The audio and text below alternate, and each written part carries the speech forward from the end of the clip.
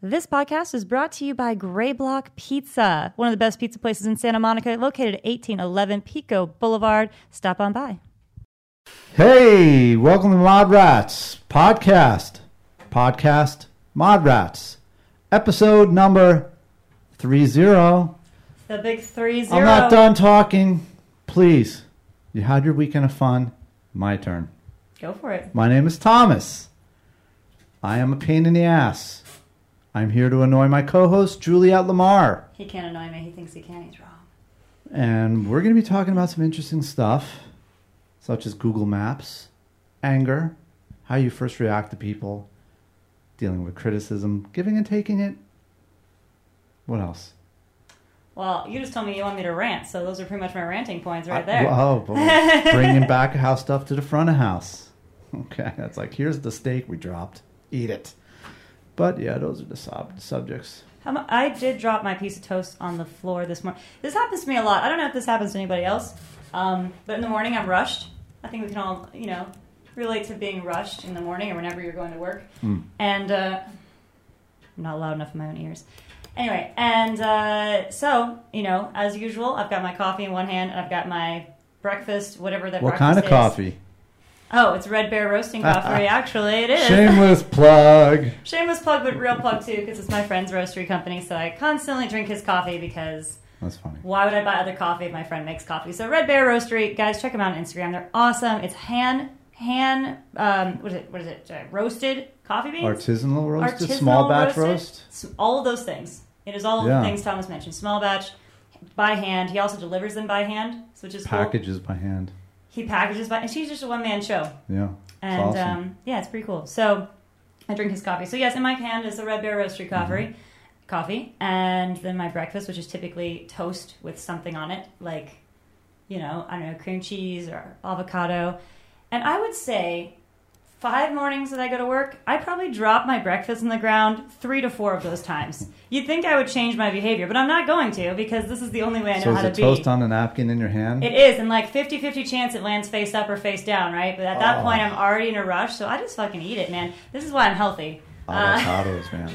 They're the best. So good for you. So good for you. So today, it was like extra fun because I was in a rush, slightly late, going to do it, and for some reason, my toast, instead of just falling, and I go, I have that moment of, is it heads up or heads down? Do you even give a shit at this point? You're like, boom.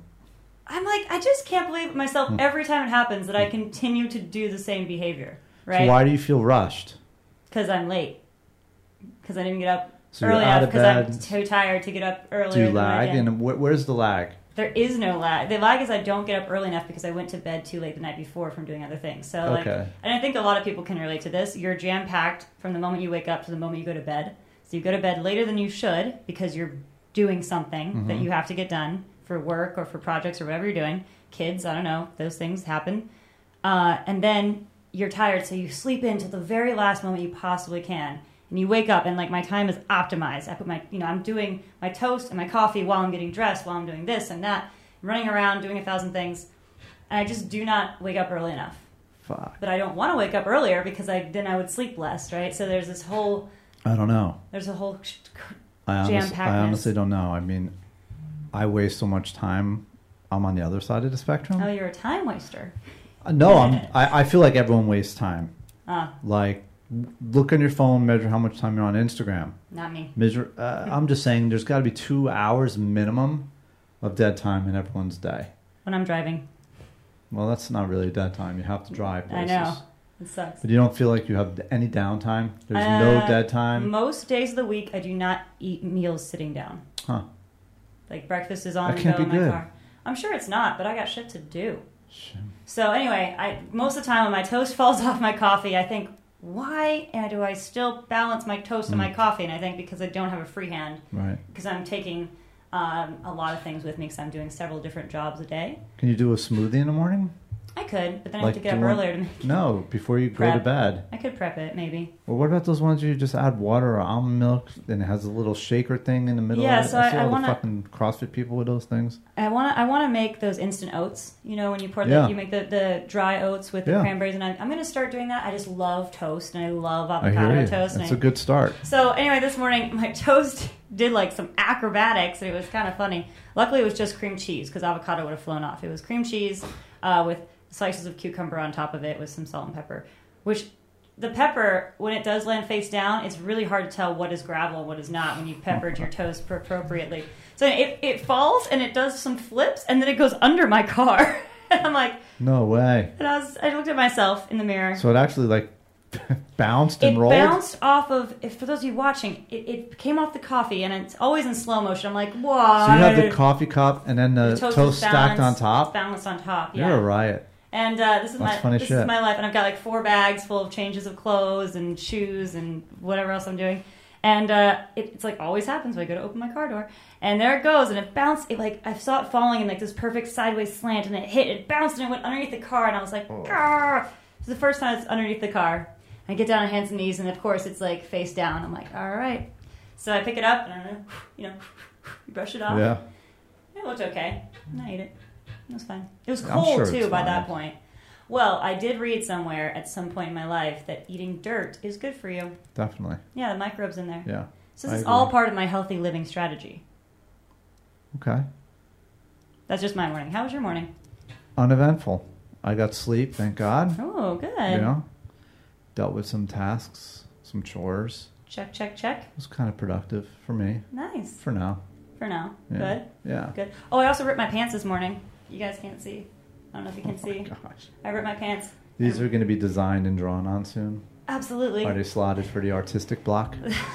Well, this was such a comical morning. When I bent down to get my toast, because I had to get down to grab my pants ripped, and I was like, happy Monday. Pants just go? How do women's pants go? Are those leggings, jeggings? What are they? Just jeans? Jeans. They're jeans. They look like jeans. They're like stretchy jeans, but what does that mean? There's guys don't spandex understand what that means. Some guys do. Okay. Depends on the men you're hanging out with. It just means that there's jeggings. No, it just means that most women's jeans, because they're so tight, they end up being jean material, whatever that is, plus spandex. So these are stretchy. But I wear them a lot, and because I'm so active and bending my knee a lot, it ripped when I tried to get my toast, and I was like, all right. And then someone made the comment of like, oh, buy you new pants if you don't have to have pants with holes in them, because they thought I bought them like this. And it was like a joke. And I was like, these pants ripped on their own. Thank you very much. Natural rips. But people do buy really expensive designer stuff. Oh, my God. I hate... All right, okay. If you're out there and you are buying pants or clothes with holes in them already, why? I get it. What is the message you are trying to portray to the world? I don't know. Like, I'm going to wear these because they actually rip naturally, and I feel like I earned it. But you see those jeans. I know it's not as popular anymore, but when I was a kid... Mm-hmm. Hollister, okay. Take a walk down memory lane with me. It is bleached just in like a 2-inch to 3-inch section down the thigh, and potentially on the shin, but usually not, just the thigh, because that's where your jeans get bleached, just there. And then they're ripped like you got mauled by a bear. Like, whose pants rip naturally on an upper thigh, unless you are taking a hacksaw to it? That's just not something that occurs. Mm-hmm. I wore my jeans inside out to school. Why'd you do that? Because I was a badass. Did you make up that badassery on your own? Kind of. Okay. I rolled with it. Hey, it works. Why are your pants not inside out right now? I would. I could do it. I just remember senior year in high school, 1988. Wore them inside out. Yeah. Were you the only one? What do you call it? Jabot or whatever? They were fucking expensive jeans. I don't know about designer brands, but I'll take your word for it. Yeah, it was that phase. Okay. Ultra Prep, whatever. Like a polo shirt, like something like this was $80. Well, yeah. And the jeans were $250. But you were like, and I wore them inside out. Wearing them inside out. Yep. Was that to show off more labelage? No, there was no labels on the inside. I just had the pockets dangling, like full inside out. And actually, a couple weeks later, a bunch of people started doing it. Look at you, trendsetter. I don't know if I was. It was just fun. I just didn't give a shit. See, I don't mind that. That to me is art and cool. Ripping your stuff. Everyone had ripped jeans, but though. It's ugly. Acid wash, ripped jeans. It's ugly. Maybe now. It's played. It's definitely 80s. It's so high 80s. Hair. Yeah. I'm just not into the 80s. I don't like neon. Like, I'm done with it. I was done with it when it happened. But, I'm kind of enjoying it. You enjoyed it? Yeah, I kind of enjoy seeing all the hipsters and all the whatever rocking out to 80s music and shit that I got called a fag for listening to, like the Smiths, The Cure, Depeche Mode. They're all getting a second life. It's kind of cool. That's just life. That's just the life of, I think, popularity, though. Yeah. It's so cyclical. Yeah, it is, for sure. Okay, so what do you miss the most about the 80s? my youth, being young. Yeah. Yeah. Yeah. But that's just you. No internet. But that's just People were connected. I was gonna say because what you just your youth, that could be any. I mean, if you were born in like the Renaissance, you could say you missed your youth. But that's true. What part of that the 80s? You said you like the 80s. Yeah, I just think people. Although there's a resurgence now with people going to concerts and events, I just felt like the world was more connected than it is today. I think it's more and less connected at the exact same time. More and less. I feel like life was more about connection. If you wanted someone's number, you had to write it down. You had their name, or they wrote it on a piece of paper. There's more physical exchanges. Okay. Just get like, hey, can I have your number? People had business cards, and like that was a big deal. I still have business cards, and someone told me that they're not. They make me look unprofessional. And I thought, what? Yeah, but I guess it's the whole. Here, I'm giving you something. Let me give you my number, or just having someone's phone number. And how do you get people's phone numbers now? And they didn't have cell phones, so you would have to. Who knows who would answer the phone? Like if you got a girl's number, you find out. Could be grandma. You don't know. Could be grandma, mom, brother, uncle, father. Sister. How are people giving their phone numbers now? Because when I need someone's phone number, I will ask for the phone number, and they will give me the phone number. Yeah, give me your Facebook, Instagram, mostly Instagram. If I don't Snapchat, want to talk to them, Kick, whatever the fuck, I will ask for Facebook. So if I've done that to you, I'm sorry. But it's social media, right? So, I just felt, I don't know. I mean, I guess you still have to ask for someone, so the intention is still the same. But it wasn't all this distraction. People weren't on devices everywhere. And then if you wanted to capture a moment, you had to really bring a camera. And who was the geek that brought the fucking camera? Me. All right. Well, but very few. So I have so many moments in my life that were not being recorded. There wasn't surveillance. There wasn't a distraction of, hey, let's Instagram this, selfie this. Nothing. That world didn't exist at all. Yeah. Until I was like 27. So it was kind of cool. Yeah. I'm kind of glad I grew up before the internet. I'm not anti-internet. It was nice. Yeah. Did you get lost a lot? So we had this discussion this weekend about Google Maps and whether or not you could live your life without it. And I said I could, I just don't want to. Yeah, that's a great question. So we had Thomas guides. I have one of those in my car still, just in case my phone runs out of batteries. And I feel like people overall were more heads up and sharper and more streetwise without Google Maps and without depending on technology for instant answers. If you didn't know, you either lied, or you just said you didn't know, and you had to stop and again connect with people and ask for directions, which wasn't such a big deal. Mm-hmm. It's probably not a big deal now. I think it depends on who you are asking for directions. So I feel a little bit the opposite. Okay. And I don't know if this is a gender thing. It might not be. I just thought maybe it might be. With Google Maps, I am so confident to go anywhere because I can get myself out of anywhere. Yeah, that's a plus. I leave my house. I don't need to plan. I plan a little bit, but I don't need to plan exactly what streets I'm going to take because Google's just going to tell me, and it's going to get me there fast and efficiently. And if I'm going somewhere I don't know for an event or something, and I don't like it, I can just get out of there, walking, driving, lifting, however. My phone is providing escape hatch. That's a good way to look at it too. It's not just Google. It's in any metropolis or metropolitan area or high density area, most major urban cities. Let me get my fucking sentence out. You have Uber too, so you have these contingencies of safety. When you have a phone, right, it's tracking you if God forbid something happens. So that world didn't exist until I was like 27, and even then it wasn't Google Maps. No, it was like a TomTom or what did I have? I had one of those things in my car. My dad got it for me. I wonder how old Google Maps is, but so there's a lot of advantages to it. What's weird about it is you can totally go, oh, where is that restaurant? And then Google map it and look on it on your device, whether it's, whatever, and see where people live. I could go look at my house where I grew up. It's kind of interesting, the whole surface area of the planet. Google Maps is no joke. That's why I think it almost connects us more, because if you're someone who is, stuck is the wrong word, but is still living in the same place that you were raised in or born in, you can have a wider worldview. You're more connected to the actual space that is the world. That's my dilemma. Are you more connected? Are we more engaged? Are we more connected to life? Are we really connected to one another? When you go, and this is again, growing up almost to your age, even what are you, 30? So when I was 30 and going to restaurants, not everyone was staring at their phones.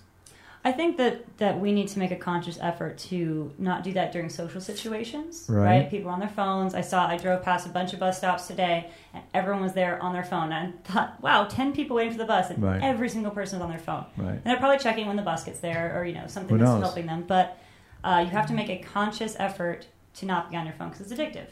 But I do think it is more connective because I can talk to a bunch more people. I can understand what's going on in the world more so than ever before, and I can educate myself. But with every good thing, there is darkness.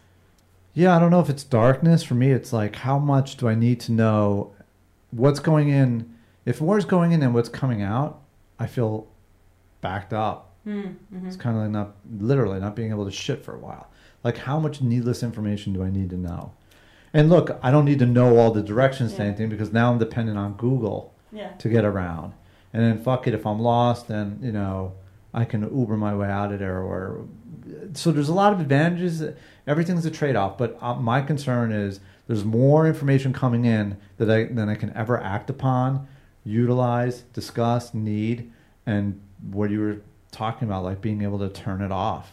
Yeah, because your hand's on the faucet, and I think a lot of people don't want to think that because people don't want to be accountable for their actions, which is a great segue into our criticism topic. Oh, shit. But people do not want, I'm speaking in vast generalities, most people do not want to be responsible for their own faucet handle. You don't want to turn off the needless information that you can see on your phone because it's entertaining, it helps you pass the time, but yet you're overloading your system with information, and you just said needless facts. Why are they needless?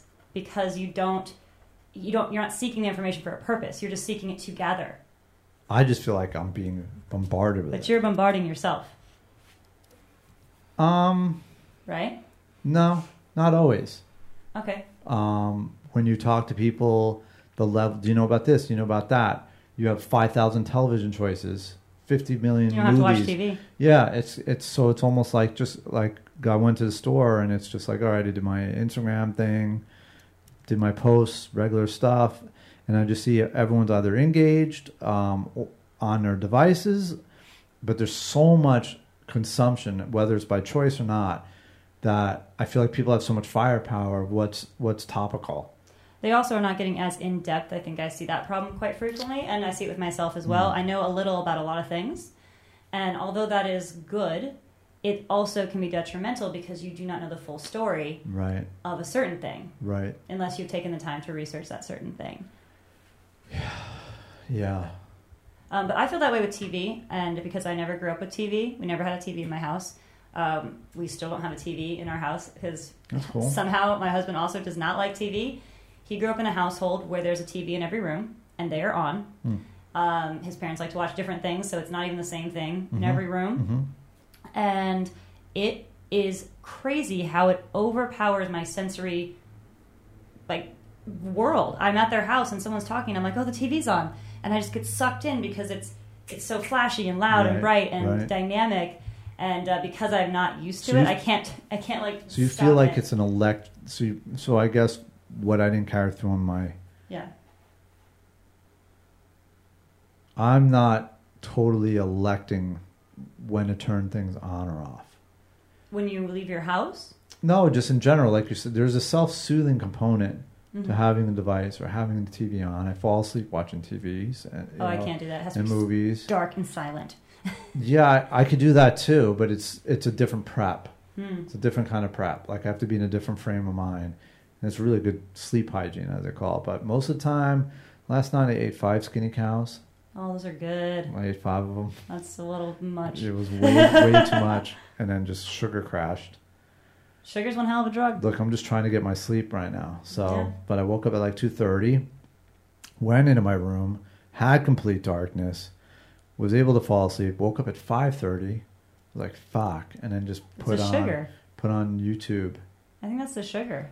It could be a lot of things, but I need something to fucking turn that motor off. And for me, I need to either it's sugar, if it's carbs, whatever. So that's just where I'm at now with my benzo withdrawal, but that's separate. Back to when I was younger, I would work all day, sometimes watch a movie, but I didn't always have something. Or you don't have time to watch a movie. My head would hit the pillow, I would be out. Yeah. But I was doing 16, 18-hour days. Yeah. And I would eat at work. Yeah, I definitely sympathize with not being able to turn off my brain.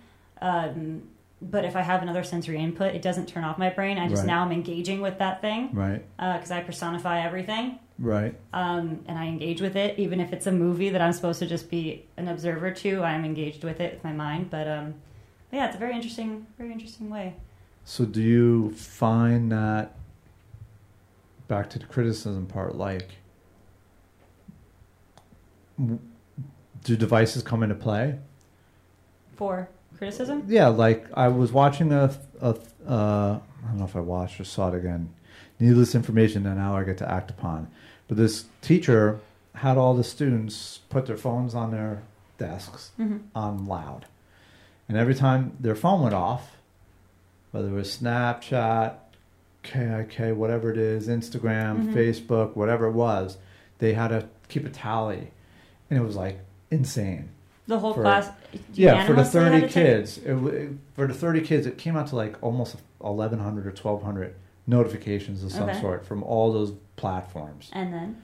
No, it's just your phone's always going on. Yeah. And these are kids that are learning. But you can turn it off. So at nighttime, I have a thing between a certain amount of hours. My phone's on silent mode unless it's an alarm clock. Right. So if someone calls me, texts me, messages me, and my phone does not react to it. Right. That doesn't always work. That app needs some work. Whoever works on that app needs to freaking fix it. Because last night my mom called me at 2:30 and woke me up out of a deep sleep. Anyway, that wasn't supposed to happen. So you can set things. So you could say as a parent, this another app idea, when you're in school, it turns off all notifications or they must blocks have that. them. I'm sure they do. But you can elect to regulate your consumption. Yeah, you can elect, right, but people aren't. Why not? I don't know. I just noticed more and more people are on their phones. Take responsibility for your actions. That's probably one of the biggest things that bothers me about humanity. I mean, there's a lot. But people in general, mass generalities, do not like to take responsibility for their actions because it's much easier to say something's happening to you than you're creating it for yourself. And sometimes you get hit by a car, you didn't, that's something that you can't make not happen. So I get that there are situations that you did not create or cause. But this goes back to criticism and how we should be nicer to people. So how do you handle criticism personally when someone gives you a critical thing? What do you do? What are your steps? Someone comes up and they say... Oh, it really depends. Okay. Wow. All right, I'll go first. So it depends, obviously. If it's somebody... What are they criticizing me about? Who are they? All of those questions. So that's what I was going to say. If it's something that's coming from a loved one, it depends on what loved one, right? If it's coming from my family, I don't really care. If it's coming from Dan, I care a lot, right? If it's coming from friends, I don't really care. If it's coming from a boss, you care a lot, right? But you handle the criticism, I think, depending on who it is, I still think you handle it the same way. It's just whether or not you act upon your reaction. So what's the criticism? Is it personal in nature? Is it attire, your appearance? What is the, I think that all criticism is personal. Is it feedback? Is it how did they deliver the criticism? Exactly. It's important. It is, but I think that we all have the same reaction. It's a huge topic, actually. I think that criticism, no matter how, if it's for physical, your work, I think almost all criticism is personal, is taken personally. That's no matter what. Almost the first reaction. Sure. Unless you are an amazing compartmentalizer. Some people are. Some people are, but the first reaction for most people is take it personally, no matter what it is. Oh, really? You think? I think so. I'm going to disagree. Okay, so what do you think? Again, it's how it's framed and presented to you. But you don't think when someone gives you a criticism that you don't take it personally right off the bat? That's not your first initial gut reaction. Not always. All right, give me an example.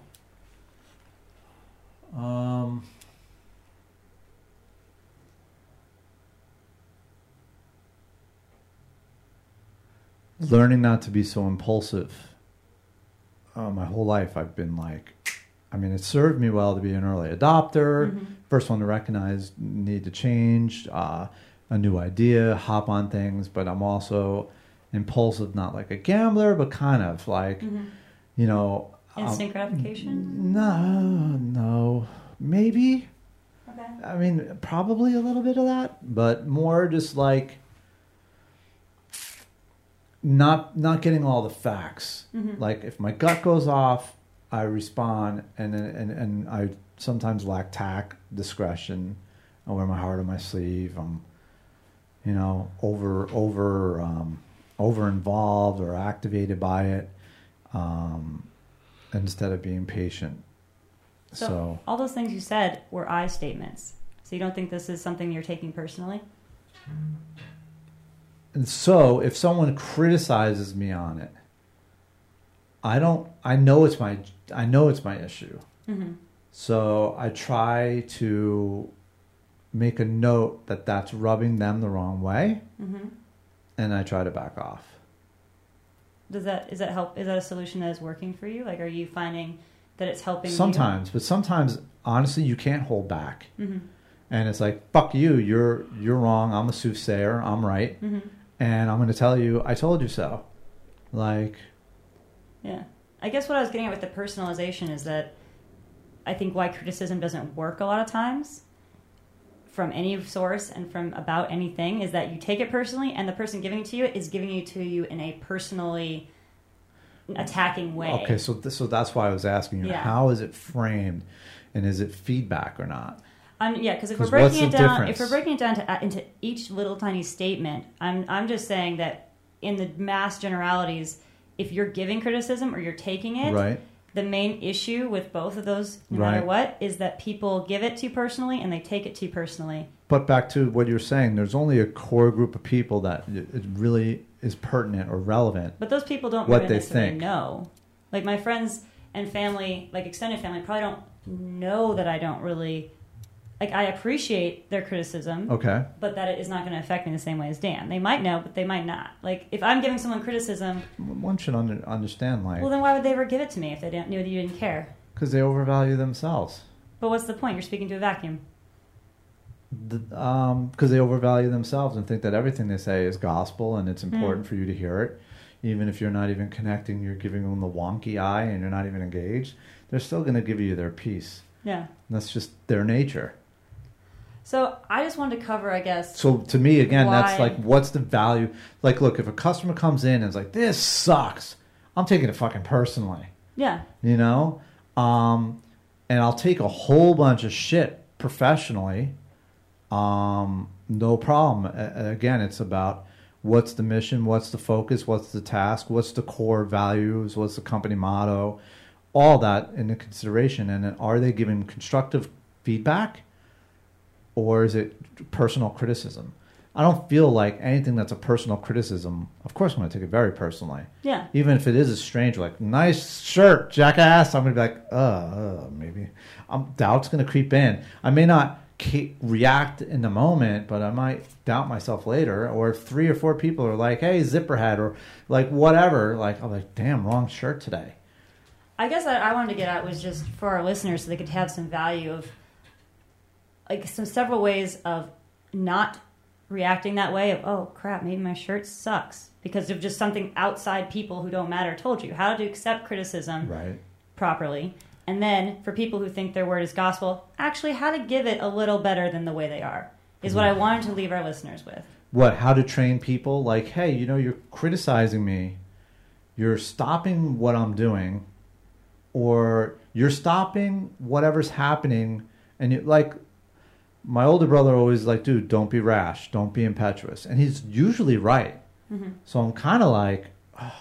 But that's because you're in a relationship with him where you realize that he's usually right. Well, I'm thinking about getting you like some kind of like Tupperware thing to carry your toast. I'm like, there has to be a solution for this. So I guess it's kind of like, oh, you dropped your toast again. You're going to be like, yeah, I know. It's just my thing. But if there's something new brought to the table, a new criticism... then I'm going to take it fucking personally regardless of it. If it's a new shirt, because if it's kind of like I haven't decided if I like it, or if I feel I'm doing something that is appropriate or correct or with good intentions, and I don't get the response that, am I doing it for a response? That's the first question. Yeah, I was going to say. Right? So it gets really complicated. I just wanted to bring you back. I'm just saying, I think... that when you receive criticism, whether it's from a stranger yelling at you from a car... All right, so let's just say everything's personal. I'll just go with you. You don't have to say everything's personal. I'm just saying that people... your initial reaction to criticism is probably not the best. It's right? Okay, I'm going to indulge you. Do you think sometimes it's the best? Yeah. Why? You think being reactionary is the best? No, but if something comes up, and my reaction will usually indicate if I'm right or wrong, if I'm doing something right or wrong. But if it's a shirt, that's not a right or wrong thing. No, it's a bad example, but we're talking about it's a very broad thing. Very broad. If you came and criticized me about something I was doing, I would have so my reaction could be a lot of things. I could be like, fuck her. She's talking out of her ass, or it's just a shirt, no big deal. I'll wear something she likes. But if it's something where I feel sick because you're bringing something to my attention, and I feel shame or usually embarrassment is my default. Like I get really embarrassed. Like, oh my God, I didn't even realize I was doing that. Yeah. Oh shit. Then I'll feel ashamed if it was like something I shouldn't have done. So that response doesn't have to do with the criticism. It has to do with my action. If it's defensive, like you're out of line, what the fuck are you criticizing me for? Why are you coming at me? That's usually at this stage of my life. I don't want to say I'm right, but I'm kind of like, I know not to give my power away to the person criticizing me. But what if they're not criticizing you? You just said criticism's personal. No, I wasn't going to say not personal. You're taking it personal. Like if they're just trying to criticize something because it's their point of view, okay, they're not personally attacking you. Depends on how they criticize you, right? Yeah. Okay. Exactly. So that's what I was getting at. I said, so that's feedback to me. It could be feedback, but I like our listeners, if you're someone who gives a lot of criticism, right? I have a lot of friends who like to tell me how to do things. You don't give a lot of criticism. No. I think you give feedback. I think you're very team-orientated and very constructive in how you give your feedback to people. Thank you. I'm just saying. I'm really empathetic, so I think I just feel how it's going to feel. Yeah, no, but it's an interesting subject, to bring up. I think this is a great topic, and I'm sure everyone feels fucking criticized and judged. They do, and because a lot of my friends are people who like to give criticism, or in their mind it might be feedback, right? And it doesn't bother me, and I see them doing it to other people, and I'm sure everyone has a give and take of information that they. So they're equally criticizing everyone equally. I don't know. It doesn't really matter. What I'm trying to get at is that when you're giving feedback or criticism, before you open your mouth, ask yourself a couple questions. All right. Do I have the full picture of the situation? Question one, why, I'm about to give this person feedback. Do I actually know at least 3 main facts about the thing I'm giving feedback or criticism on? Number 2, what is the benefit to this person of me giving the criticism? Yeah. Why am I doing it? Is it to make me feel better as a customer in a restaurant, as a partner in a relationship? Right. Or is it just because I have an idea and I need to share it? This is fucking good. So those are 2 things that I think are the main 2 things when you are giving feedback or criticism that you need to stop and think about. And the third thing is when you're giving feedback or criticism, you need to create an opportunity for that person to take the criticism, to make a change, or to not accept the criticism. You have to create that opportunity. So as a person giving all this, those are the 3 things I believe 100% you should go forward with. And I could be wrong. That's just how I do it. So I would add 1 or 2 things to that list. Some stuff. One would be, is it hurtful? Well, that you need to be, what is the benefit? And if the benefit is you're trying to hurt them, then don't give the feedback. Right. If the full picture is I know their past, this is going to hurt them. Or if you don't have the full picture, don't say it because it could hurt them. Right. So I would say, is this positive? My place? Hold on. I'm agreeing with that too, about positive. I just want to go how my list would be. Yeah, what's your list? Because one is you're asking the person to breathe before they criticize. Yes. So sometimes a criticism is just a reaction. Sometimes it's actually something that people are passive aggressive. They've been ruminating on it. They lost sleep. I don't know if she does this one more time, I'm going to fucking explode, whatever it is, right? So the first thing for me is I agree, benefit or is what's the purpose of my criticism? Is it necessary? Yeah. Is it absolutely necessary? The second is it kind? Back to your thing. Benefit, is it going to benefit them or me? But benefit and kind sometimes can butt heads, right? Because there could be something that you need to say to someone that will benefit them. Right. That is going to create opportunity for them, right? And you do have the full picture, but it's not kind. So that's the other it's like part. 3 out of 4. Having the full picture is very important. Very important. It's what is my experience with this? Mm-hmm. So sometimes for me, it's not necessarily a criticism, but it's kind of like a story. You know, I've been so impulsive a lot in my life. Just so you know, you're doing so many things, try to whatever. There's a way in the delivery. It's so important. The delivery is important. You don't want to go in yelling. Tone of voice is good. If you're doing it, one more thing, I totally forgot about this, but I love this. And if you cannot hold yourself to the standard of the 3 or 4 things we just spoke about, please try to hold your standard of this. You should praise in public. And you should... 100%. Awesome. Yes. So you should praise in public, and you should...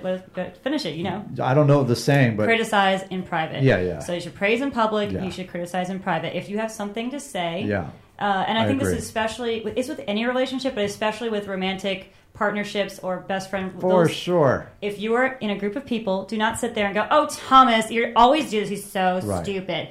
Do not do that. Right. If it's something that annoys you, take them aside and say, hey, Thomas, you're still doing that You can still have cues, though. You can have cues, but that's not public, right? Like people are not... Right. People don't know your code for the baseball caps.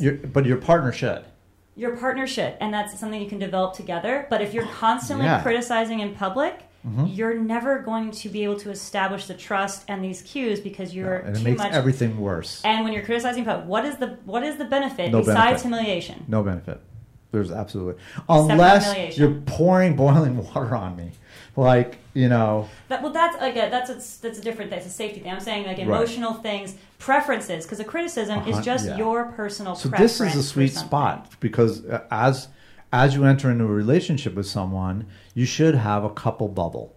And your couple bubble, you should have code. Like you should have, notice my partner is getting a little antsy, that this isn't their thing. They don't like being in movies or they don't like going to events. I can recognize that they're getting a little tired or with my family. These are all things that a healthy communication is having a blueprint, having a code. Having a code and then just being... And always being unified. And I think that's the important part. Never berate, belittle, or minimize your partner. Everyone else could fucking kick rocks. Unless it's like your boss and your wife. Or your husband or your girlfriend or whatever. Then you're in a gray area. And then you might want to say, hey, look, this is my boss. You might see a different side of my personality. Yeah. I think that might see me kissing some ish. And I think it's very important, and that's having a boss at a position of power. Right. And I know sometimes relationships have positions of power and not, but you have to also when you give all these criticisms, I think it's extremely important. Besides criticizing in private, giving them the benefit, knowing the full picture, you need to be able to give the person that you are sharing this feedback criticism with, give them ample opportunity to have something to say back. Give them an opportunity to make a change, to have an explanation, not an excuse like, well, you tried, blah, blah, blah. But give them the stage to say, oh, actually, I am trying that, and I'm sorry you just don't see it yet. So in a perfect world, then... This is obviously perfect world scenarios. Look, back to the initial thing. If it's a stranger, it's not really that important. Yeah. They're just taking up your time. Thank you for telling me how I parked my car like an asshole. Have a great day. But sometimes maybe you need to look at how you park a car. Fair enough. Yeah. Right? But it's at some point, that's what I mean about, if everyone likes to give criticism, I'm not going to hang around those people if all they do is criticize. And then you should give them feedback back that the reason that I'm going to start distancing myself is just because I feel...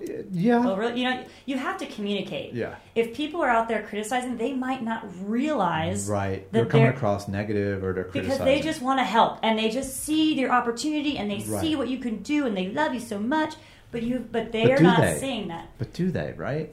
A lot of people, I don't think, know how to do this. That's what I want to talk about. Yeah. People do not know how to accept criticism well. They don't know how to give it. So we just covered how to give it. I think accepting it, which is something that everyone needs to work on. So go back to this first reaction thing. What does that usually mean? So, for me, my first reaction when receiving criticism, even if I don't care about the criticism, but the initial reaction is like, oh, why do they think that? Like, what did I do to make them think that? Okay. Right? What did I do? And it's a reactionary, and I have to think, don't go with your first reaction. Think about maybe where they're coming. Think about what benefit they believe they're giving me. Think about, do they have the full picture? And think about, are they creating opportunity? That's the back brain reasoning mind. And I think that does not come into play when people are criticizing it, because it is an attack, for lack of a better word. It's a could feel like one. It can feel like an attack. For sure. It is they're telling you something that you're not seeing, quote unquote. So I believe you have to have that back brain going. But it's the same three things. You have to think, why is this person giving this information? What benefit do they think? Even if they're saying it totally wrong, they're saying it in the most ridiculous way. What benefit do they think they're giving me? Right. What opportunity can I give back to them to help them see how it's affecting me? So give me an example. And what's my full picture? Give me an example. Do they have my full picture? An example. Oh, there's so many examples. I mean, everyone gets criticized every day. Give me one. This is not why I brought up this topic, but I just thought about this. So I was at a wedding this weekend. Okay. And it was really fun, and it was an open bar, so everyone had a good time. By the way, you and Dan both looked amazing. Well, thank you. And I didn't think we even got that many good pictures. Dan in all black. Yeah, we did. Bro, we big did fan. All black, all day. For some reason, we decided that was what we were going to do. It's a good look. Separately. But Johnny Cash. So one couple at this wedding, there was a lot of couples that had been together for a while. And you're not putting anyone on blast for, I'm not going to say names because no one even knows them. Right. But they started having an argument. Obviously, whenever you have alcohol or substances, it's going to be different. She was just yelling at him, and I'm just thinking. And a lot of the couples who were there, and the wedding went on, like it wasn't a big deal at all. The bride and groom had a great time. She's yelling at him. No one wants to step in because we're just like, it's not our place. What is she yelling at him about? I don't even know. He was too drunk. She was drunk there. And he's just sitting there taking it. She's screaming at him, and all the couples around them who saw this, because it's happening at our table, were like, oh, new couples, like, they don't know how to fight yet.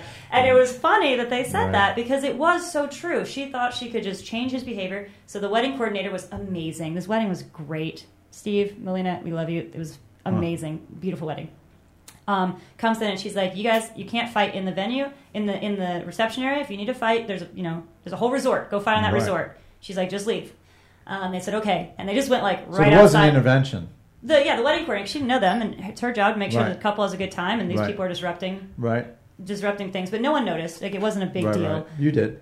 We did because they were sitting at our table. Right. So she moved them out to the rest of the resort, and then she went back to coordinating the wedding, and nice. And then they got kicked out of the whole resort because once they left, they didn't stop fighting. So that kept escalating. It kept escalating, and eventually they got kicked out of the whole venue. Do you think he eventually chimed in, or he just? I don't really care. It was just so. Were they just sloppy? Immature and sloppy, and all the couples who saw it, which was only like 4 couples, we just thought, we know how to handle this. If my partner gets too drunk at a wedding and they're being belligerent and they're out of hand and I can't control them, I'm gonna sympathize with them, and I'm going to try and create this space, or I'm going to give them a signal. Like, one of the girls, she's so funny. She was like, "Oh yeah, if Josh does that, like, I can just look at him and he knows to stop it." Because when we get home, we're going to talk about it, but we're not going to talk about it here. We're not going to talk about it right now because we're not going to do that in public. Not because it's a shameful, not because we're. So, at what point do you contain your partner? We also talked about that a little bit for like this 10 minutes after this all happened. And it was you contain them in a loving way. You're thinking they're a little bit out of their mind right now, or they're incapacitated, and you're just going to do your best to minimize the situation until you can get to a spot where things can be, they can actually move forward in a positive or just even a better way, right? Like her yelling at him is not going to fix anything. No. They're not going to come to a conclusion, right? But if you're at a wedding and you're like, okay, I can't control them, things are getting out of hand. I'm feeling bad. Let's just remove ourselves, and we'll talk about this later, because fighting in front of everyone's not going to solve anything. So give me an example when someone criticized you. You were like, what the fuck? You don't know the whole picture. Dan does it a lot, and he's really good at giving criticism, but I even react back because it's someone I care about deeply. He'll criticize like a job I have or something. Why are you doing that? XYZ, this is the solutions. This is how we should do this, and all this stuff. And the things he's saying are good. Okay. Like, they're to help me. There's benefit in them. He has a bit of the whole picture, and he always gives me the opportunity to explain it. Like, we do deliver criticism this way. But every time he gives me criticism, I immediately am like, you don't know what you're talking about. Let me tell you all the things. Right. And I have to stop, and I have to think. Well, is that your passion? Yeah, whenever you criticize something people are passionate about, you get upset, I think. Is that understandable? Yeah, I don't think it's bad at all. So that's, to me, again, back to the noticing my reaction. If I'm really passionate about something and I'm full focused into it, like blinders on, that level of focus, I don't have time for detraction. But you also have to realize that sometimes it's not a detraction, it's an addition. It can be. Yeah. It can be. You're right. If given in a very concise manner. So also, if you're giving criticism, give it in chewable doses. Give it in bite-sized pieces. If you give too much criticism at one time about too many things, there's no way someone can change. For sure. No way. I mean, I don't know. I feel like there's always room for an addition. There's always room for something that's a value add or a contribution. But why the initial criticism in the first place? I think because people like to tell you why they're giving you an addition. And maybe if you're someone who jumps right into the what you need to change, maybe give them the why in a more positive way. Right. I guess for me, my question would be, with creatives, you have a million jobs. That's going to be your life because it's a project-based thing. It's a project-based thing. Yeah. So that's it's very different versus, hey, why are you in the food retail space or that kind of, I don't know. I struggle with that. Yeah. It also is each person. It's who you are. Yeah. And you're like, well, I win some on some projects, I lose some on some other projects, as long as it's a little more win than loss. I don't know. It's a tough one. It's a tough one. But I just feel like it can be semi-condensed into just the way you accept it. So, okay, so for getting criticism, because we never went over the points that I want to with that, when you're receiving it, you have to think, if you're a person who reacts like me, where all of a sudden I'm taking it personally, you have to think, okay, this is not about me. This person is telling me this because of something that they're feeling. Interesting. They're not just telling me to tell me. They're feeling a certain way, and then they feel that they need to share it with me. Okay. So it's not about me. Why are they sharing it with me? It's not always about me. You need to listen for understanding. If they're giving you criticism, don't just think of all your counter examples of why they're wrong. Right.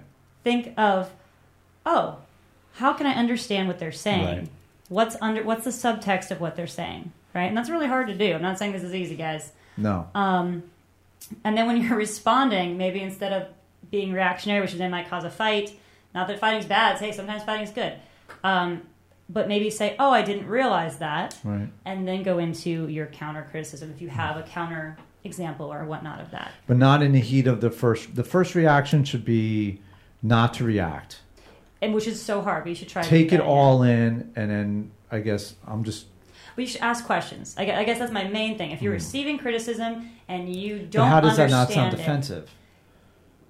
You have to ask questions to further your understanding. If you're listening for understanding, then you will question for understanding. If you're listening to defend, then you're going to ask questions that are defensive, right? Depends, right? If I'm doing something and all of a sudden, like, again, usually for me, my reaction is embarrassment. And it's like, why embarrass me now? Like, but then think about why are they telling you it? It's because they just, you look so good in green and they don't like it when you don't look good in blue. Is it something like that? It's obviously. I get what you're saying. It's look easier said than done. 100%. For sure. Because if someone comes up to me, I'm usually caught in the act. Does that make sense? I guess so. It's like while I'm doing something, it's pissing or enraging someone off, and then I'm going to get criticism for it. And it seems like they don't tend to wait. But I feel like, again, maybe it's because I'm older, but it's just like I have 4 or 5 things that I'm working on. Everyone knows I'm working on it. Being impetuous and impulsive is one of them, or 2 of them. So it's kind of like giving me a caution, kind of like a dog, just kind of, you know what I mean? Just kind of shepherding me guiding me, so that I could get to the back brain and go, I wasn't aware, or, ooh, got it. Yeah, I was doing that again, as opposed to, and it's personal, but it's something that I'm almost like, hey, give me a heads up if I ever do this. Or like for me, like I'm a talker, man. So like I'll go out, right? You, me, and Dan are going out, and people will just start fucking talking to me. Where's your tattoos being this and that? And you're like, we gotta fucking go. Mm-hmm. Like, yeah, I've lost a lot of relationships that way. Really? But yeah, you talk to people? Yeah, people fucking talk to me. I talk too much, and then maybe I allow them to distract that they're not getting enough attention from me. So I've never been good at knowing how to stop, like cutting people off and going, kind of on it. Catch up with you later, you know. But you know that about yourself and you're working towards it, though. Yeah. So if you have a partner... I kind of invite people in going, hey, like, if I ever do, like, hey, let me know if I ever, like, the other pod, if I'm talking or texting you on too many channels, like, now I'm very aware of it. Like, it was all Facebook. Like, you know what I mean? Like, I know, but that's just you and I. So then you have people like me and your wife who I mold myself to my friends, and I understand their idiosyncrasies. And fair enough, but that conversation was dealt with. Yeah. I'm going to be conscientious and demonstrate my respect for your needs, and that's called having a healthy friendship or relationship, or having so it's very easy to advocate for yourself and say, hey, if you're going to criticize me, don't do it in public. Hey, if you're going to criticize me, unless you're my boss, and it's like mission critical, because most bosses will wait. It's not usually good to wait until like in the food business. If someone's 20 minutes late, they're showing up, work started. I'm not going to have I'll wait until the end of the shift. Yeah. What am I going to do? Rail on them right before dinner rush? Some bosses might. You never. Well, that's a bad boss. That's a bad boss. And that's a bad partner, or that's a bad relationship. If you have to tell me 20 times, hey, don't blow up my shit on 20 different things. I'll probably never do it again. It'll probably just be one. I delivered that criticism really badly because it doesn't I don't feel you did. Much. I don't feel you did, but it was a good subject. Yeah. And again, a conscientious partner, friend, boss is going to know how to deliver criticism because it's always beneficial. There's always a good intent. There's always a purpose behind it. And the way they get that way, though, is by having empathy for the people they're giving the criticism to. A good start. By seeing the big picture. Yeah. If I yell at this person now during dinner rush, actually everything is screwed up, as opposed to if I wait. So it doesn't necessarily come with maturity. It comes with having the ability to look beyond oneself for giving the criticism, or look beyond oneself for taking the criticism. And I like what you said. You need to be able to advocate for yourself, which goes back to talking about when I said like owning it and asking questions. Right. Part of asking questions or listening for understanding is, if you give me criticism and all of a sudden I'm like, oh, I hate the way he gave me criticism. Right. Instead of saying, I hate the way you gave me criticism, like, don't do that. Instead say, I understand what you're trying to tell me. Thank you. I would be much more receptive if you kind of deliver it in this way. I climb up. Being honest with the person giving you your feedback. It's okay if someone's giving you criticism to not just sit there and go, thank you. Thank you. I understand. I didn't realize I was doing that. Don't do that. I think you can maturely, without reacting, say, hey, right now is not the best time because we're around a lot of people, and I'm not going to remember what you told me, and I'm sure it's important. Right. And you know how they say fake it till you make it? Face it until you can take it. Ooh, okay. Yeah. So face your criticism, lean into the criticism, and go, oh shit, really? Yeah. I did that again? Yeah. So it was Facebook and Instagram and I was texting you? Fuck. But you also might not realize it, and you need someone to tell you if you're not realizing something. Right. Yeah. And so, so I feel like facing things as opposed to, don't be doing it, and then go home later and be like, my boss is a dick, or Tom was an asshole today, or Dan's such a jerk. You know, and it's because we all keep tally. When it's personal, we all keep tally. And what is the good, offering criticism to our listeners, what good is it doing you to keep tally and to not face it? What good is that doing to you? If it means it gives you a second to cool off and you're going to face it tomorrow, by all means do that.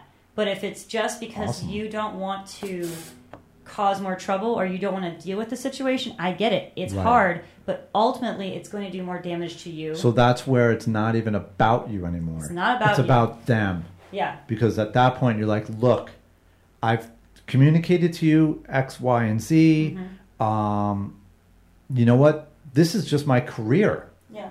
I'm going to have tons of micro jobs and projects and this and that and tasks and you may just want to stop,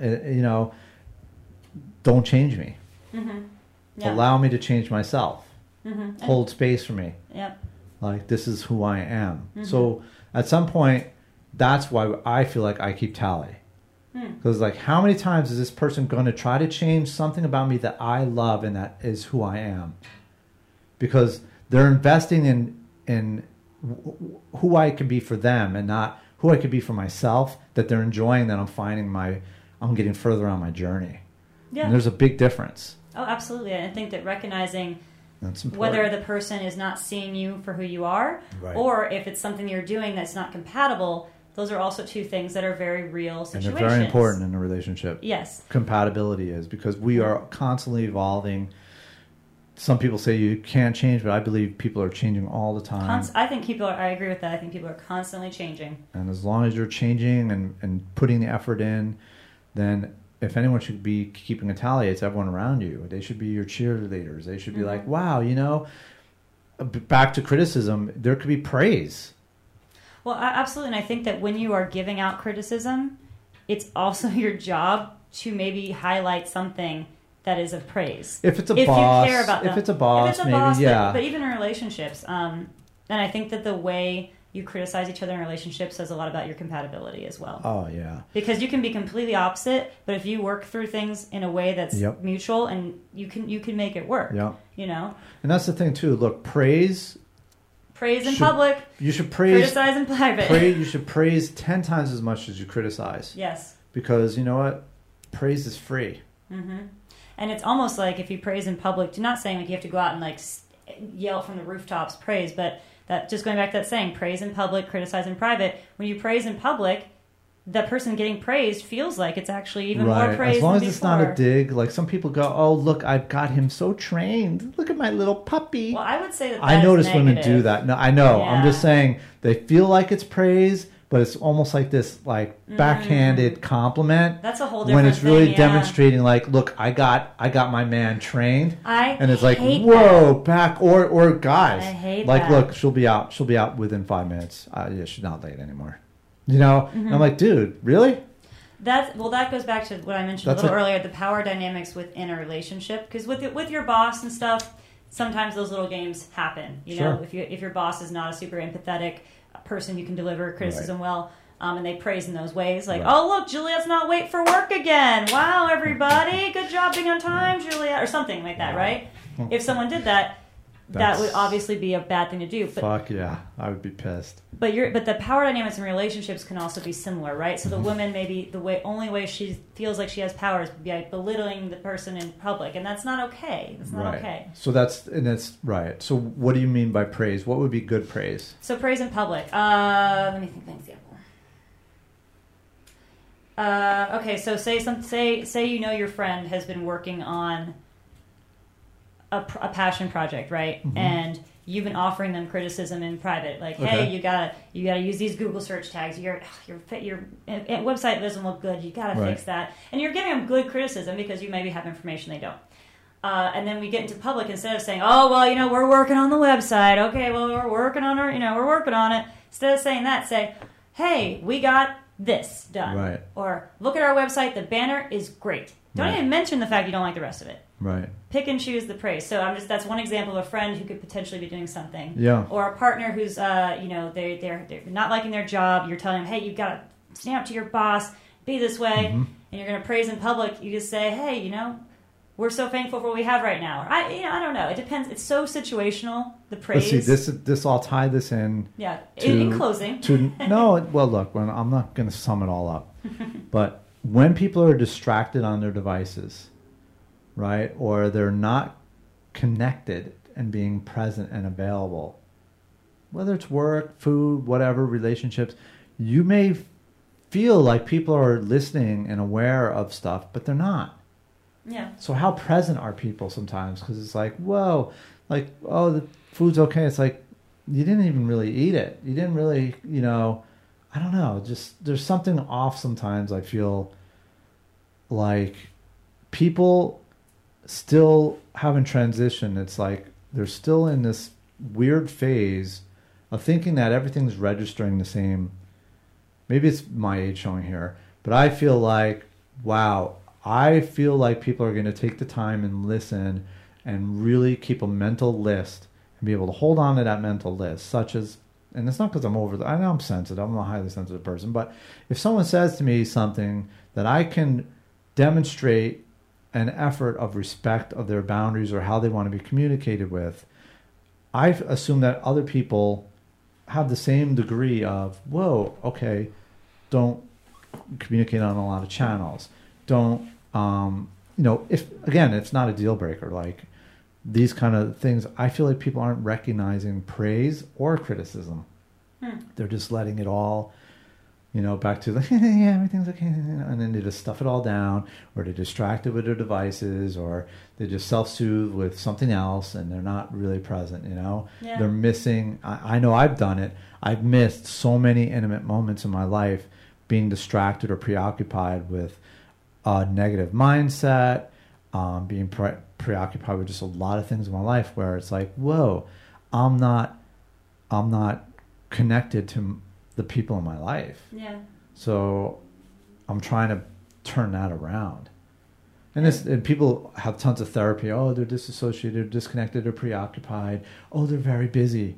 They're very, very busy, and it's all like back to the excuses and deflection, and back to, that's what I mean about really lean in and face if you own it, the fucking, own it. If you own the criticism you're receiving and you own the criticism that you're giving, I think that you will be present because you are putting yourself on the line for X, Y, and Z of what's going on. And using it as a catalyst to help someone, using it as a catalyst to create change if that's necessary. And I think that you're right on the bat with that. And that's part of back to, we covered it. It's a great subject. Let us know what you think for sure. And how do you deliver criticism? Tell us if we're full of it, Give us some criticism. Yeah, we get plenty of criticism. But I think it's very important to just be able to figure out how you handle criticism, how you give criticism, and then also, are you available for it? Yeah, understanding yourself before giving criticism and before accepting it is probably the actual number one first step. Yeah, because, honestly, a lot of times people, they just don't give a shit.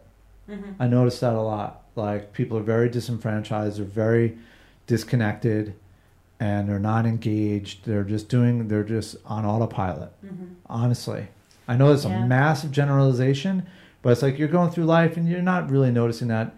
I just feel like people take things for granted. Like if you go to the same coffee shop and they have your name on the cup every day, and then one time they don't, or even looking up and noticing that they have a new employee. Like, how are you in the world? Like, I honestly feel like a lot of people are on autopilot a lot, and it's just like it's easier. But it also makes it easier for me to take their criticism as well. Yeah. And being like, oh, you're texting and parking and this and that, and you're worried about how I'm fucking driving. Well, I think it comes down. You're gonna be like Juliet always does this. It comes down to what impact are you having, right? Mm. Are you do you care about recycling? Are you making your impact in the world in that way? Care about how you give criticism. Right. Care about how you receive criticism. And if you're the only one that freaking cares, that's okay, because someone else eventually is going to see important. And they're going to say, I like the way that Juliet does that. Yeah. Or I dislike the way Juliet does that. And it's going to create a change in their life just because, but you have to do. You can't say, well, because that person's, coasting through life, well, I don't have to do anything. Right. That's the wrong, in my mind, I think that is the wrong way to go. I agree 100%. And on that note, like and subscribe. Thanks for listening in today. Any questions, concerns, comments, let us have it. Criticize the shit out of us, but just subscribe first. Yes. Thank you so much.